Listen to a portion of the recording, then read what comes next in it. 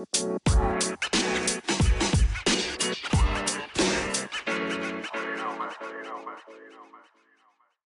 and welcome to the Mammal Daily Diary on Friday the 20th of December 2019. Today I tried a little different thing actually with the iFit, and I basically mapped out a local loop I do around here from Farnham, around the sort of southern fringes of Farnham. And I mapped it onto the system, on the indoor system, which was very easy to do, just using my finger and sort of almost sort of click tracking through the route at the different turn points.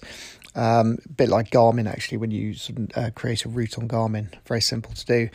And then I rode it. So it was a sort of just a 29k ride. And I'd say it was a really interesting experience.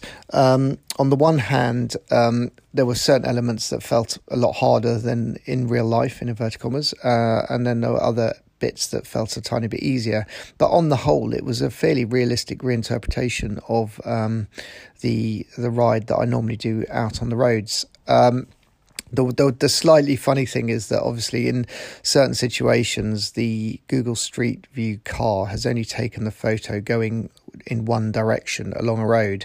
So if you're going against the way that the Google Street View car has done it, then if there's a car behind the Street View car when it takes the photo, in essence, as you're going forward, you keep seeing this car. So it's almost like this car on the other side of the road is reversing at great speed whilst you're going along.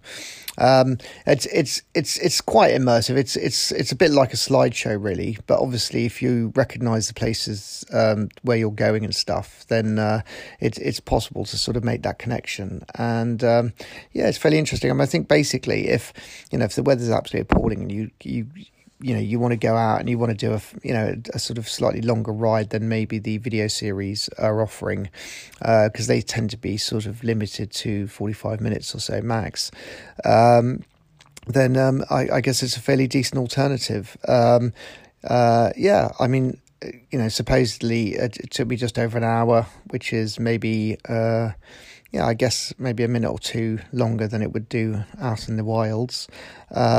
But I burnt up over about 500 calories, and as an alternative to actually being able to get out and not doing anything, I think it worked really well. I'm kind of intrigued to try and see what it's like if to do some sort of, maybe, I don't know, Alpe d'Huez or something on it, and see how that experience is. But I think I've got to work up to that a little bit. So tomorrow I'm going to get back on and do the second Lugano ride with Ashley Paulson and her video series. As